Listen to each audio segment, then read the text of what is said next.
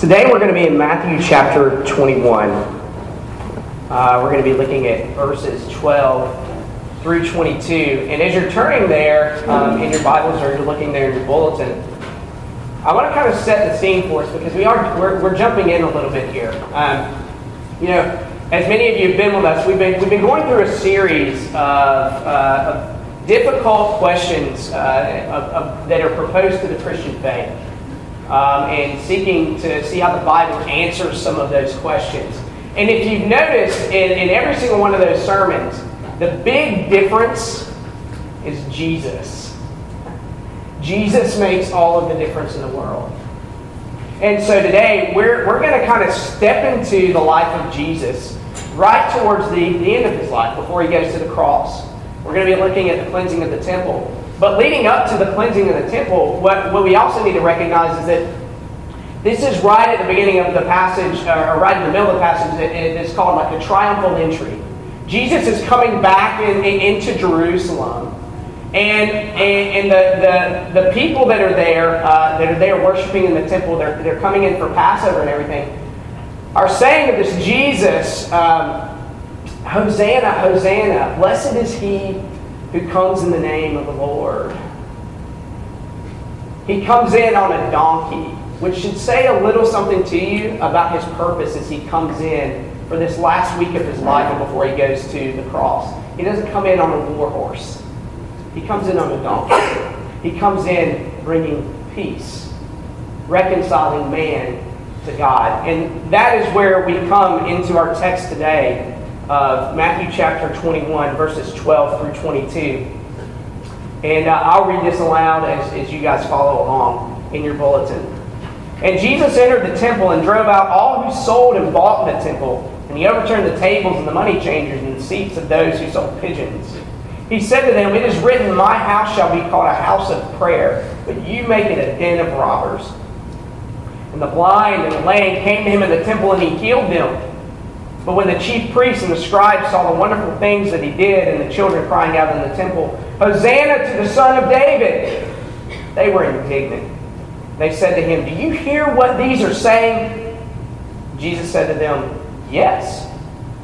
Have you never read, out of the mouth of infants and nursing babies, you have prepared praise?" And leaving them, he went out of the city to Bethany and lodged there. In the morning, as he was returning to the city, he became hungry. And seeing a fig tree by the wayside, he went to it and found nothing on it but only leaves. And he said to it, "May no fruit ever come from you again." And the fig tree withered at once. When the disciples saw it, they marveled, saying, "How did the fig tree wither at once?" Jesus answered them, "Truly I say to you, if you have faith and do not doubt, you will not only do what has been done to the fig tree, but even if you say to this mountain, 'Be taken up and thrown into the sea,' it will happen. And whatever you ask in prayer, you will receive, if you have faith." The grass withers and the flower fades, but the word of our Lord stands forever. If you would please pray with us. Father God, we thank you for your word. We thank you that it has the power to change our hearts. That it has the power to take these hearts of stone and soften them, make them hearts of flesh. Hearts that recognize who Jesus is and what he's come and what he's done. Lord, we pray that our hearts would see that this morning. We pray that your Holy Spirit would come and reveal that to us this day. We pray these things in the name of Christ our King. Amen. Now this story of Jesus coming in and cleansing the temple is actually a story that started a long, long time ago in the history of the people of God. You see, long ago there was a king. He was a king of a small group of people. They weren't very big. But he was also a king who had confidence that the one true God was on his side. And that he could do whatever God asked him to do. And so he made these big grand plans for his people. Well, he knew that one of the most crucial ways to ensure these grand plans was to make sure that his people were in a place that was geographically strategic. Okay? And there was this city that was up on a hill, almost like a crack, like a rock that sticks out. And this king got in his mind, I'm going to go and overtake that city. I'm going to go and I'm going to take that city over. Now, there's a challenge at hand because a city that is in that place is a difficult city to take over, right? It's in a place where it's difficult to get to. You're coming up to them. They can look down at you. But if by chance you can actually get up there and overtake the city, then that's where you can reside. That's where you can have your place, and it's difficult for everybody else to come and to attack you. Well, this king of this small nation, he defeated all of the odds. He took this small army of people and he overtook this city. And he planted his throne on the top of this rock, on the top of this city. This is a story of King David and his sieging of Jerusalem. Back in 2 Samuel chapter 5, or 1 Chronicles 11.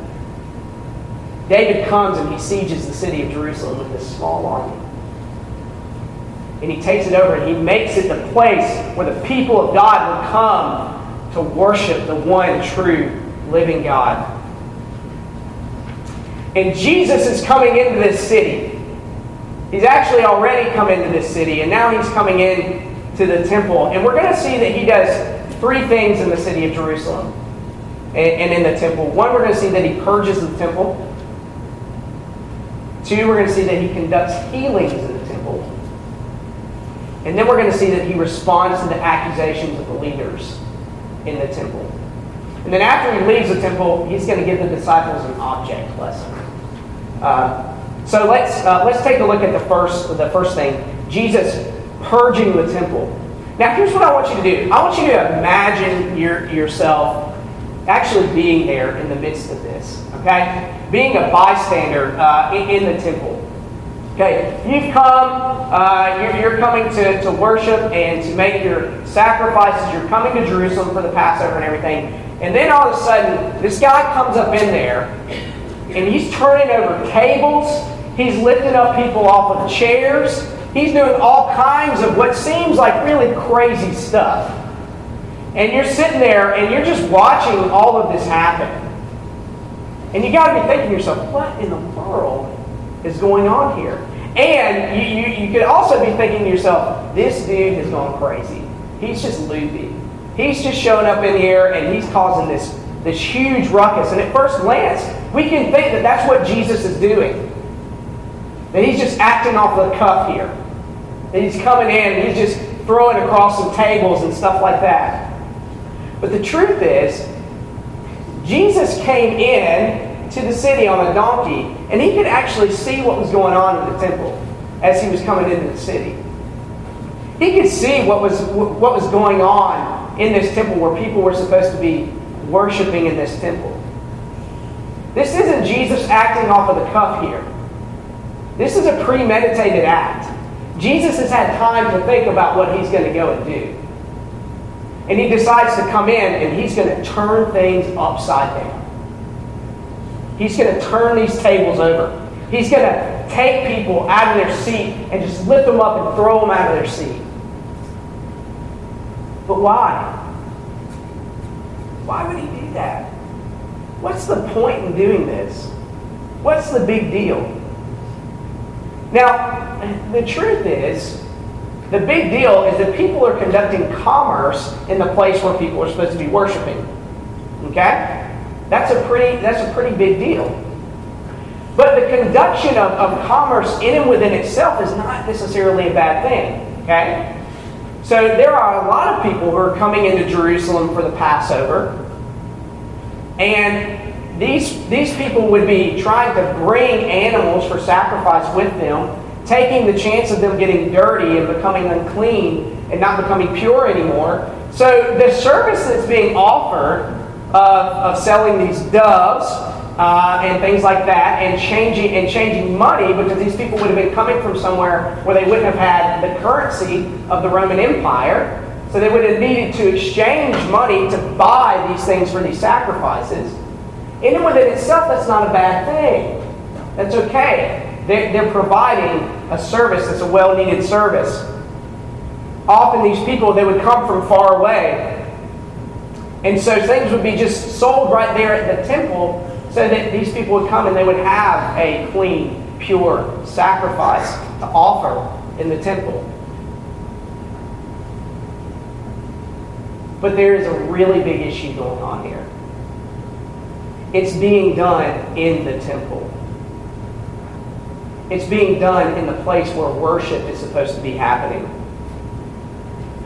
And the place where it's actually being done is in the court of the Gentiles. Now, Gentiles would have been those people who were not Jewish, who were not ethnically a part of the people of God. Though the plan of God has always been that the nations would be reached, we see that all the way back in Genesis chapter 12 with Abraham. God has set aside a people for himself in Israel. And he's also incorporated the Gentiles into this in giving them a place where they can come and worship in the temple. And these money changers and these people selling these doves, they're doing their commerce in the court of the Gentiles. Now that's a big deal because that's the furthest that the Gentiles can come in the temple. It's the furthest place that they can come and they can actually worship God. And these people are using it as a place of business. And so Jesus has had time to think about this. Jesus comes in to Jerusalem and he sees what's going on and he is indignant about it. That these people would be selling and changing money in a place where the Gentiles were supposed to come and they were supposed to worship the one true living God.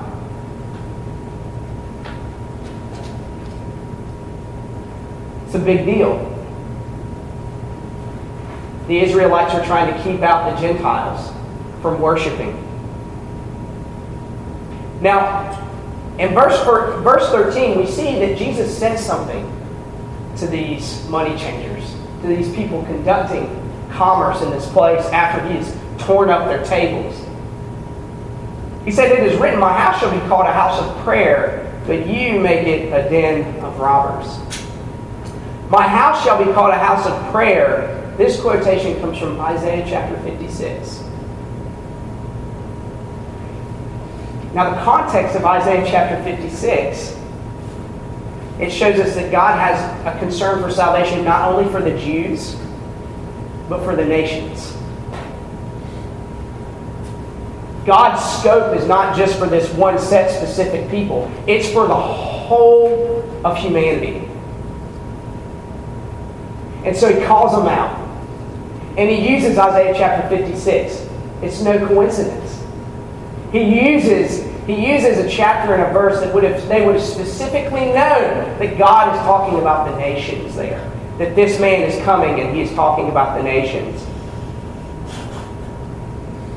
Now, the whole den of robbers thing is also very, very good. You've turned it into a den of robbers. That actually comes from Jeremiah chapter 7. Jesus plays on the words of Jeremiah, and this is what he's pointing out. He's pointing out that the condemnation is for worshipers who live in sin outside of the temple and then enter into the house of God to hide from their sin. They live in sin outside of the temple, these money changers. And then they come in as a means of trying to hide their sin from God. Trying to protect that. As if you can trick God. As if you can't actually hide your sin from Him.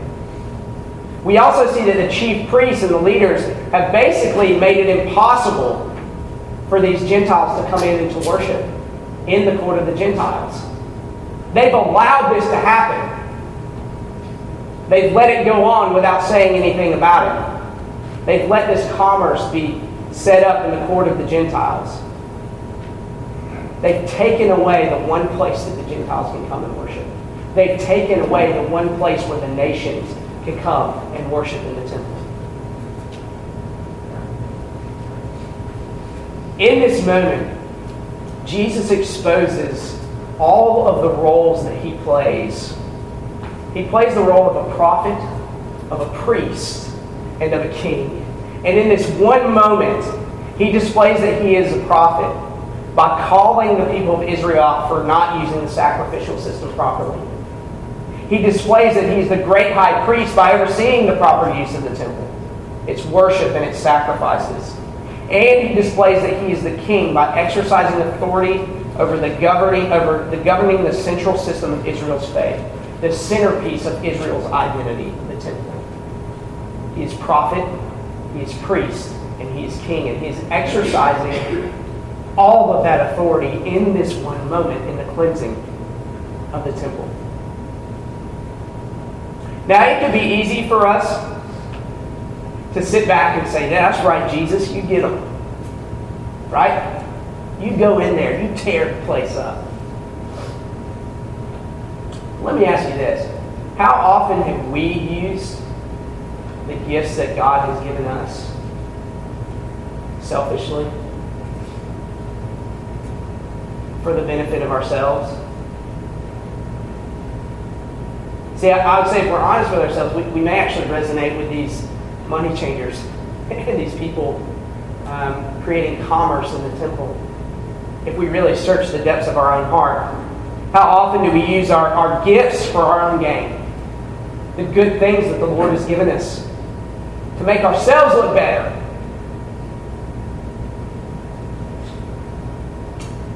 Many of you are here and you have siblings. You have older siblings, you have younger siblings. Now, I find that this kind of plays out in the context of a family really well. You see, big brothers and big sisters, you know that you often have the ability to get your younger siblings to just do what you want them to do. Oh, and all of you are sitting here saying, "Oh, but I don't live with my brothers and sisters anymore." You still do it. I don't care how grown you are. You're a big brother, big sister. You can kind of coerce your younger brother, your younger sister to get them to do what you want them to do. Do you use that power for your own gain? In your family setting? Or are you thinking of the best interests of your younger siblings? Now, younger siblings, you don't actually get away either. Okay? And again, this goes all throughout life as well. You know that as the younger one, Mom and Dad are generally going to side with you because you're the baby. You're the one who gets the protection. Do you abuse the sensitivity of your parents and accuse your older siblings of things that maybe they haven't really done? Maybe you're here and you're thinking, "Well, I don't misuse any of the gifts that God has given me." Well, I would say that you're misusing the gift of confidence there. Your confidence should be in the Lord, not in yourself. How often do we misuse the gifts that God gives us? And you see these money changers, these chief priests, these people, they're given roles of leadership. They're given roles of taking care of the people of God, of providing a service for the people of God. And they misuse those roles. They seek for their own gain, for their own profit. Well, this leads us to kind of the next scene of action where Jesus heals the blind and the lame in the temple. Let's look back at verse 14. "And the blind and the lame came to him in the temple, and he healed them." Now, in order to understand the full force of what's going on here in the healing of the blind and the lame, we actually need to look back to 2 Samuel chapter 5. We're going to look at verses 6 through 10, actually. If you want to turn there, if you have a Bible. No, I'm going to read it aloud for you. "And the king and his men went to Jerusalem against the Jebusites, the inhabitants of the land, who said to David, 'You will not come in here, but the blind and the lame will ward you off.' Thinking, David cannot come in here. Nevertheless, David took the stronghold of Zion, that is the city of David. And David said on that lane, 'Whoever would strike the Jebusites, let him get up the water shaft to attack the lame and the blind, who are hated by David's soul. Therefore it is said, the blind and the lame shall not come into the house.' And David lived in the stronghold and called it the city of David. David built the city all around from the Milo inward. And David became greater and greater, for the Lord, the God of hosts, was with him." In this text, we see that King David says that the blind or the lame will not enter this palace. What Jesus is doing here, Jesus is widening open the door for everyone to enter. For all who desire to be able to enter into the presence of the Lord. Whether they're blind or lame, it doesn't matter. Jesus comes to heal all people. Jesus opens the door. Jesus says, you see that David guy? He was just a forerunner to me. I'm the one who opens up the temple. I'm the one who opens up the place of worship for all people. Whether they're lame, whether they're blind, whether they're Jew, whether they're Gentile. It doesn't matter. I am the one. I'm bigger and I'm greater than David. Which in that place and time for an Israelite would have been the closest thing to blasphemy that you really could have gotten to. Because David is so highly thought of. Thinking back to the triumphal entry, Hosanna, the one who comes in the name of David. The one who comes in the name of David. We recognize this guy is of David's line coming into us. The one who comes in the name of the Lord. And Jesus says, I'm bigger, I'm better, I'm greater than David. And after this action, after he heals the lame and the blind, we see the response of the chief priests and the scribes. But when the chief priests and the scribes saw the wonderful things that he did and the children crying out in the temple, Hosanna to the Son of David, they were indignant and they said to him, do you hear what these are saying? Notice the response of the chief priests and the scribes. Notice they respond to Jesus healing people and Jesus receiving children, but not to the money changers conducting commerce in the temple. They're indignant about Jesus healing people. They're indignant about Jesus coming in and changing people's lives forever. They have nothing to say about the money changers that are here. They want Jesus. They want to get at Jesus. They also show their indignation that the children cry out that Jesus is the Son of David. Jesus is the one who's the Son of David. Jesus is the anticipated Messiah, the King to come save Israel from her bondage. And yet the leaders of the people of Israel don't recognize who he is. When they ask Jesus about what his thoughts are on what these children are saying, what does Jesus say? He says, yes. Have you never read? Out of the mouth of infants and nursing babies, you have prepared praise. This is a quote from Psalm 8 that we read during our pastoral prayer, during the intercessory prayer. When Jesus quotes this, he is saying that he receives the adulation that is only meant for the one true God. You see, the personal name that's used there, capital L-O-R-D, would have been God's actual personal name that he gave the people of Israel when he brought them out of Egypt, slavery and bondage in Egypt, and he gave them his law. He gave them the Ten Commandments. It is this personal name of God that is used in Psalm 8. And Jesus says, I'm him. Your right and proper worship and praise is due to me. That's what he's saying to them here. He's saying, you don't recognize who I am.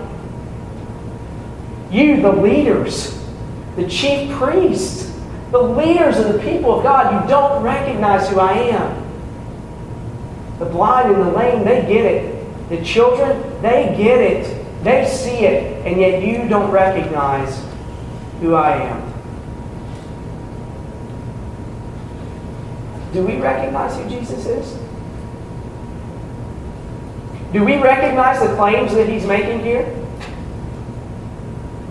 You know, often our culture can tell us, yeah, Jesus was a great teacher, and he was a really good moral person. And so we should follow his teachings because of that. Jesus says, no, I'm God. I'm not just some great teacher, some moral person. I am God come in human flesh to redeem a people, to fix this broken world, to fix the hurt and the pain that we experience every single day, to fix the sin in this world. That's who I am. I'm not just some teacher. I'm not just someone who's moral for you to follow. I am God. And when we recognize that, when we see that, you can actually see why the leaders and the chief priests respond the way they do in seeking to crucify Jesus.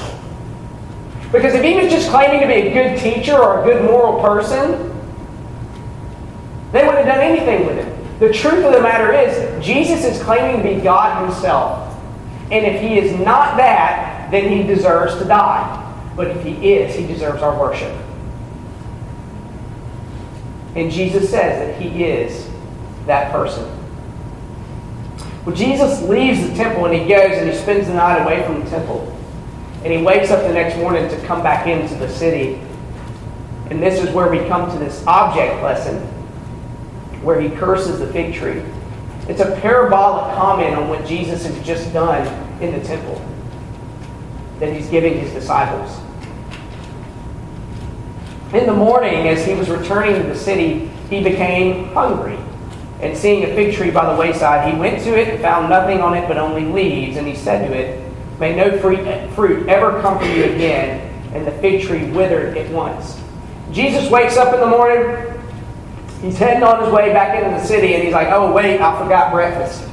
So I need to eat something." And he stops by this fig tree. Now, we need to know something about fig trees here. The house that I grew up in had a fig tree that bordered the property of our next door neighbor, and it was a really big fig tree. And if you know anything about fig leaves, the leaves they're huge. They're really, really big. And when there are leaves on the tree, there's also fruit on the tree. When there aren't any leaves on the tree, there's not supposed to be any fruit. But Jesus walks up to this tree, assuming this is a tree that has leaves on it. This is a fig tree with leaves on it. There should be some fruit here. And what does he find? He finds that there is actually no fruit at all. You see, if there are leaves on a fig tree, then there should be fruit there. When there are no leaves, there's no fruit. What Jesus is saying here is that the fig tree is just like the people of Israel. They have all the external, aesthetic things going on. But there's no fruit because their heart hasn't been affected and hasn't been changed. Seemingly they've got it all together. Everything is the way it's supposed to be. But in reality, it's not. Their hearts are hardened. They are not recognizing who Jesus really is. Jesus curses the fig tree just as he cursed the people the day before. He turns to the tree into what it should look like externally, and it's bearing no fruit. The barren tree, it symbolizes the sin and the corruption in the nation of Israel. And Jesus responds to the disciples in verse 21. Jesus answered them, "Truly I say to you, if you have faith and do not doubt, you will not only do what has been done to the fig tree, but even if you say to this mountain, be taken up and thrown into the sea, it will happen. Whatever you ask in prayer, you will receive if you have faith." He responds to the disciples by telling them how they can share in the power of the true Davidic king. If the disciples would truly believe that Jesus is who he says he is, if they will recognize him for who he really is, then their power will extend further than the acts of this fig tree. And we see those miraculous acts in the book of Acts, where we have things like Pentecost, where we have the healing of the lame, the inclusion of the Gentiles. Jesus is saying it's a much greater task for people's hearts to change than for mountains to be moved, than for fig trees to be just withered up. And you guys, if you really recognize who I am, you're going to get the opportunity to take part in that. You're going to get the opportunity to spread the truth of who I am, that I've come to save people, that I've come to fix this broken world. You're going to get the opportunity to join in with that. And we see the New Testament church flow out of this promise here. When we read this passage, how do we respond to what we're being told by the Word of God here? How does your heart respond to this? Is it our general reaction to say to ourselves, yeah, I can think of some things in my own life where people have done me wrong and they deserve to have some righteous judgment upon them? If that's your reaction, then I would say that you're reading the passage wrong. You see, the passage calls us to do an internal search of our own hearts, to seek to get at the depths of our own sinfulness, our own need for Jesus, our own need to recognize who Jesus is and what He's come to do. We're the recipients of this message. And we should respond by searching the depths of our own heart here. So, the places where God has given us good gifts and gifted us, are we seeing fruit in those areas? Or do we use those gifts as a means of benefiting ourselves?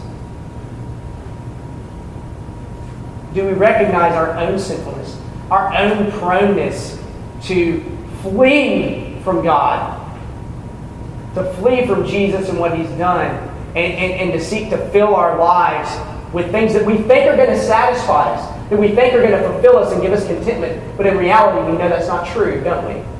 Because the more we pursue those things, the emptier we feel inside. I mean, I have to say in my own life, a place where I really struggle with this is with my children. I expect a lot out of my children. I expect them to act older than they are. I expect them to do everything the first time that I tell them to do it. And the Lord has really convicted my heart that I don't exactly show the grace toward them that's been shown to me in Jesus. And in those moments as parents, and this doesn't even necessarily have to work in a parental relationship, maybe you expect more out of your friends than you should. Maybe you're expecting your friends to give you fulfillment, contentment, and satisfaction instead of looking to Jesus. The right thing to do in those moments, whether you're parents, whether you're friends, whether you're husbands, whether you're wives, is to go to that individual and say, I messed up. I need your forgiveness. I need Jesus to forgive me. To own up to our sinfulness.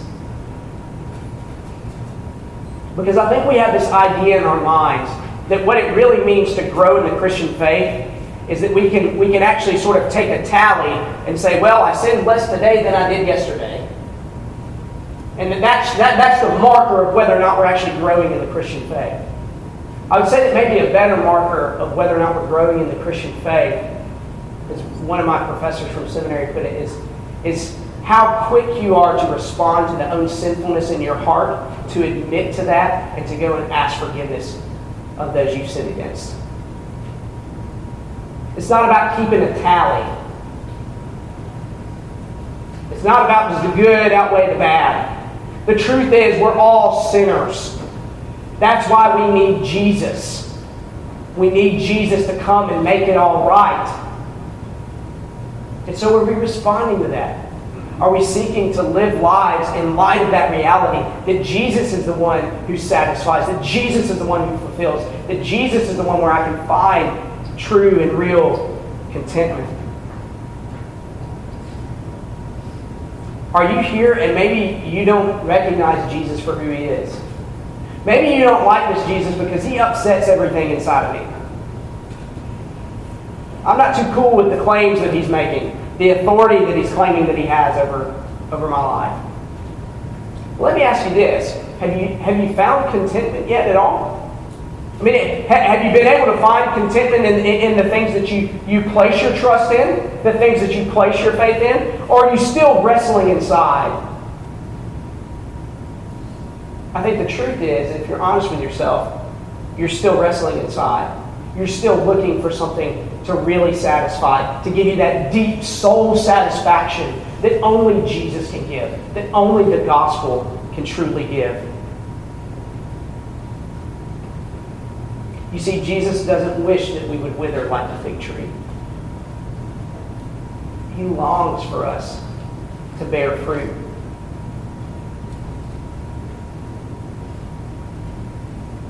Matthew chapter 23, verses 27 through 29. Woe to you, scribes and Pharisees, hypocrites, for you are like whitewashed tombs, which outwardly appear beautiful, but within the full of dead people's bones and all uncleanness. So you also outwardly appear righteous to others, but within you are full of hypocrisy. And then verses 37 through 39. O Jerusalem, Jerusalem, the city that kills the prophets and stones those who are sent to it. How often would I have gathered your children together as a hen gathers her brood under her wings, and you would not. See, your house has left you desolate. For I tell you, you will not see me again until you say, Blessed is he who comes in the name of the Lord. Let's pray. Lord Jesus, we come to you a broken people.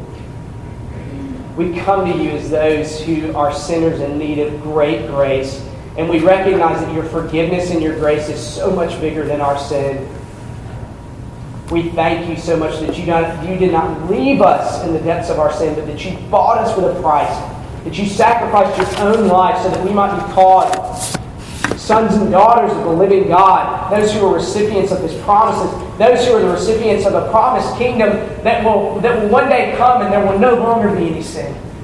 There will no longer be any hurt or pain or suffering, but you yourself will wipe every tear away from our eyes. And we will live forever in eternity, dwelling when heaven and earth become one. Lord, help us to long for that day. Help us to long for it deep down in our hearts and to find our satisfaction in Jesus and in Jesus alone. In his name we pray. Amen.